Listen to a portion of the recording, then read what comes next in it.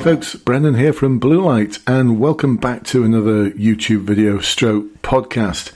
Whether you're watching this or listening to this, this is the only place you need to be to discover all you need to know about the police recruitment process, and for those of you who are already serving, for the promotion process, for specialist interviews and transfer interviews, this is the place you need to be. So in this video, this podcast, I'm going to take a look at the thorny issue that presents to so many of you who want to get promoted, and that's how to answer forward-facing questions. Now, if you're in the recruitment process, you might also find this useful and interesting, so stick around. And if you want to find out some links to all the things I'm going to talk about, the webinars, the interactive webinars, the group sessions, the one-to-ones, then click the links below. For the paid services, you can also find some of the free-to-access services via the Facebook groups for those of you who want to join the police and for those of you who are already serving. Almost 25,000 people collectively in those two Facebook groups. Incredible. So you're all amazing. If you remember that group, those groups, you're all amazing. Thank you for being such active participants in those groups. So anyway, back to last night. Last night I ran one of my weekly webinars to help support the Enforce Advancement Group. This is a group of almost 300 police officers who meet on a weekly basis. No, there's never 300. It's normally just a handful. There's several of us will meet on Zoom where we will practice the sort of questions that you're going to get. And this group, amazingly, I'm going to have to increase the price of this. It's £3.33 a month to join you. For that, you get a course on how to pass promotion boards, how to pass specialist interviews, and you get the opportunity to practice with me, get feedback, learn from each other, and you also get what's now probably over a year's worth of webinar recordings. £3.33 a month. Am I bonkers? I should charge far more than that. Anyway, I enjoy it. I love doing this.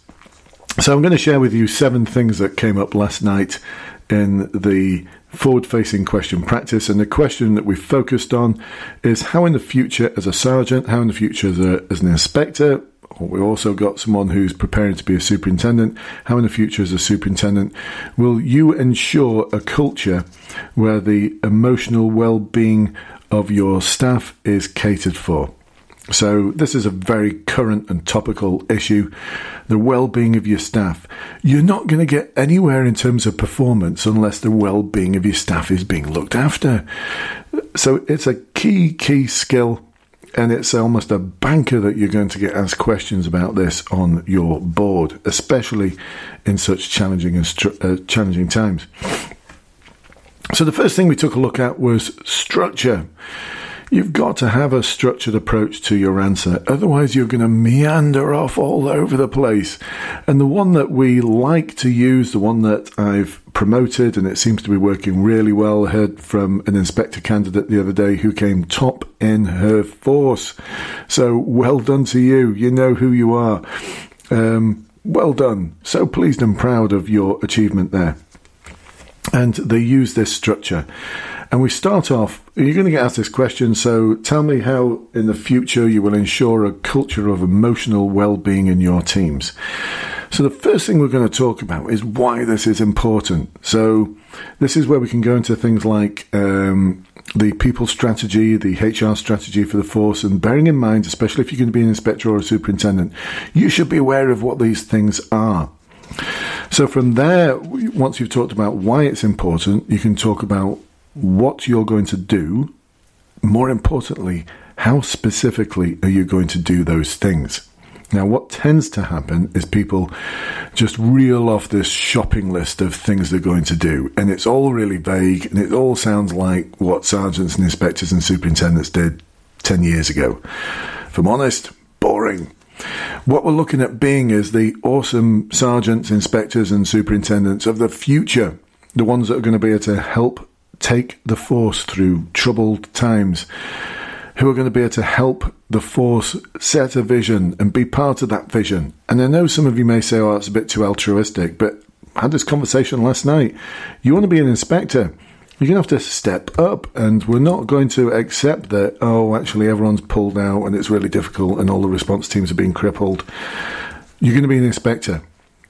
If anyone's going to change that, it's you. It's not the chief constable, it's you and your sergeants. So how are you going to do that? We've got to come across as being the best version of our future inspector, superintendent, sergeant self, not fall into the trap which forms part of the second point, because the first point is structure. Oh, and by the way, we finish off that how with what it's going to result in. And we don't reel off this big shopping list. Let's just focus on 3 things that we're going to do. You can allude to some of the other things, but focus in detail on just 3 things. So there we go, folks. We've got why it's important, what we're going to do and how we're going to do it, 3 things, and then what's it going to result in. That will nail it. That will nail it. All right, second point. If you're going to be an inspector, you're going to be superintendent, remember, it's not your job to do all the one-to-ones. So in terms of well-being, one of the candidates last night talked about how they were going to do one-to-ones with all of their staff. If you're an inspector, you're going to have probably getting on for 25, 30 members of staff. If you do one a day every month, that's one a day. That's one a day for a whole month. And then you're going to start again. It's not doable. You've got sergeants. And what would your sergeants think if you were doing all of that work for them? They'd be pretty upset, wouldn't they? Because that's their job. So your job is to enable your sergeants to do an awesome job in terms of welfare, well-being, and that emotional awareness stuff, because that's the competency it comes from. Number 3, that same point. Phrases like make sure. I'm going to make sure. Now, whenever I hear a phrase like that, I always think, really? You know, you might be in charge, but you're not in control. It's your job to support and enable your sergeants as a potential superintendent. It's your job to support and enable your inspector cadre to do the things that you need them to do to achieve the vision for the force. You can't make them do it. So how are you going to support and enable people to do the things that the force wants them to do, that's going to enable that strategy, the people strategy that we referred to in the sort of why? How are you going to enable them to do that thing? So we talked a lot about that how, the real deep dive into the how. Number 4, we touched on diversity, equality and inclusion. And the question I asked them was, if you were on a board and you were asked this question, how would you react? So what have you done personally? What have you done personally to improve diversity in this force? Now, I think this is a killer question, and I'm surprised forces aren't asking this one already. If you want to improve the diversity of the force, it's not the positive action team's responsibility, it's everyone's responsibility. And there's a police force in this world who've done this. The Peel Regional Police in Canada, they introduced this question, amongst other things, to improve the diversity of their force. And the question was, if you want to get promoted, you're going to have to answer this question, and you're going to have to give a detailed answer. And it's going to have to be not just, I've visited the positive action team and spoken to them. What have you done personally to improve diversity within this force? And we talked about the sort of things that are within your gift as an inspector or as a sergeant or a superintendent. They are within your gift to do these things. And you're duplicating, actually, the good practice that's been demonstrated in another force in a different part of the world, who now actually have over-representation. So if you take a look at the Peel Regional Police website, you are going to see a force that's got over-representation compared to the massive under-representation they had about 10 or 15 years ago. Anyway, we talked in detail about that too. So that's number 4. Gosh, let's see if we can get to number 7.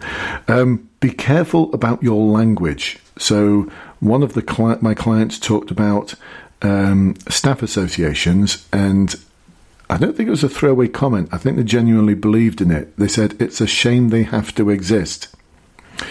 The problem with that, though, is it invited further questions from me, because I wanted to know exactly what they meant by that.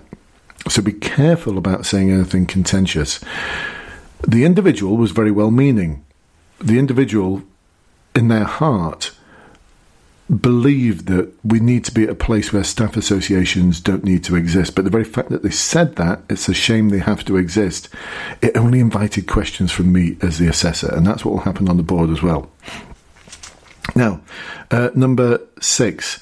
Actually, we're going to have more than 7, I think. Yeah, I think we're going to go to, I've forgotten, 8 or 9. People strategy, metrics. So in terms of at the end of your answer, when you're talking about what is this going to result in, these 3 things I'm going to introduce, and we talked about so many of those things, so many of the things you could introduce, very specific things as well, and very different things that will work, are grounded in research, are not necessarily from the police sector, but could be from other sectors, and actually are from other sectors, because I've researched this stuff on your behalf.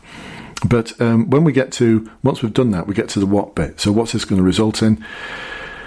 The language can be a bit fluffy. We're going to understand each other. We're going to deliver a more effective service.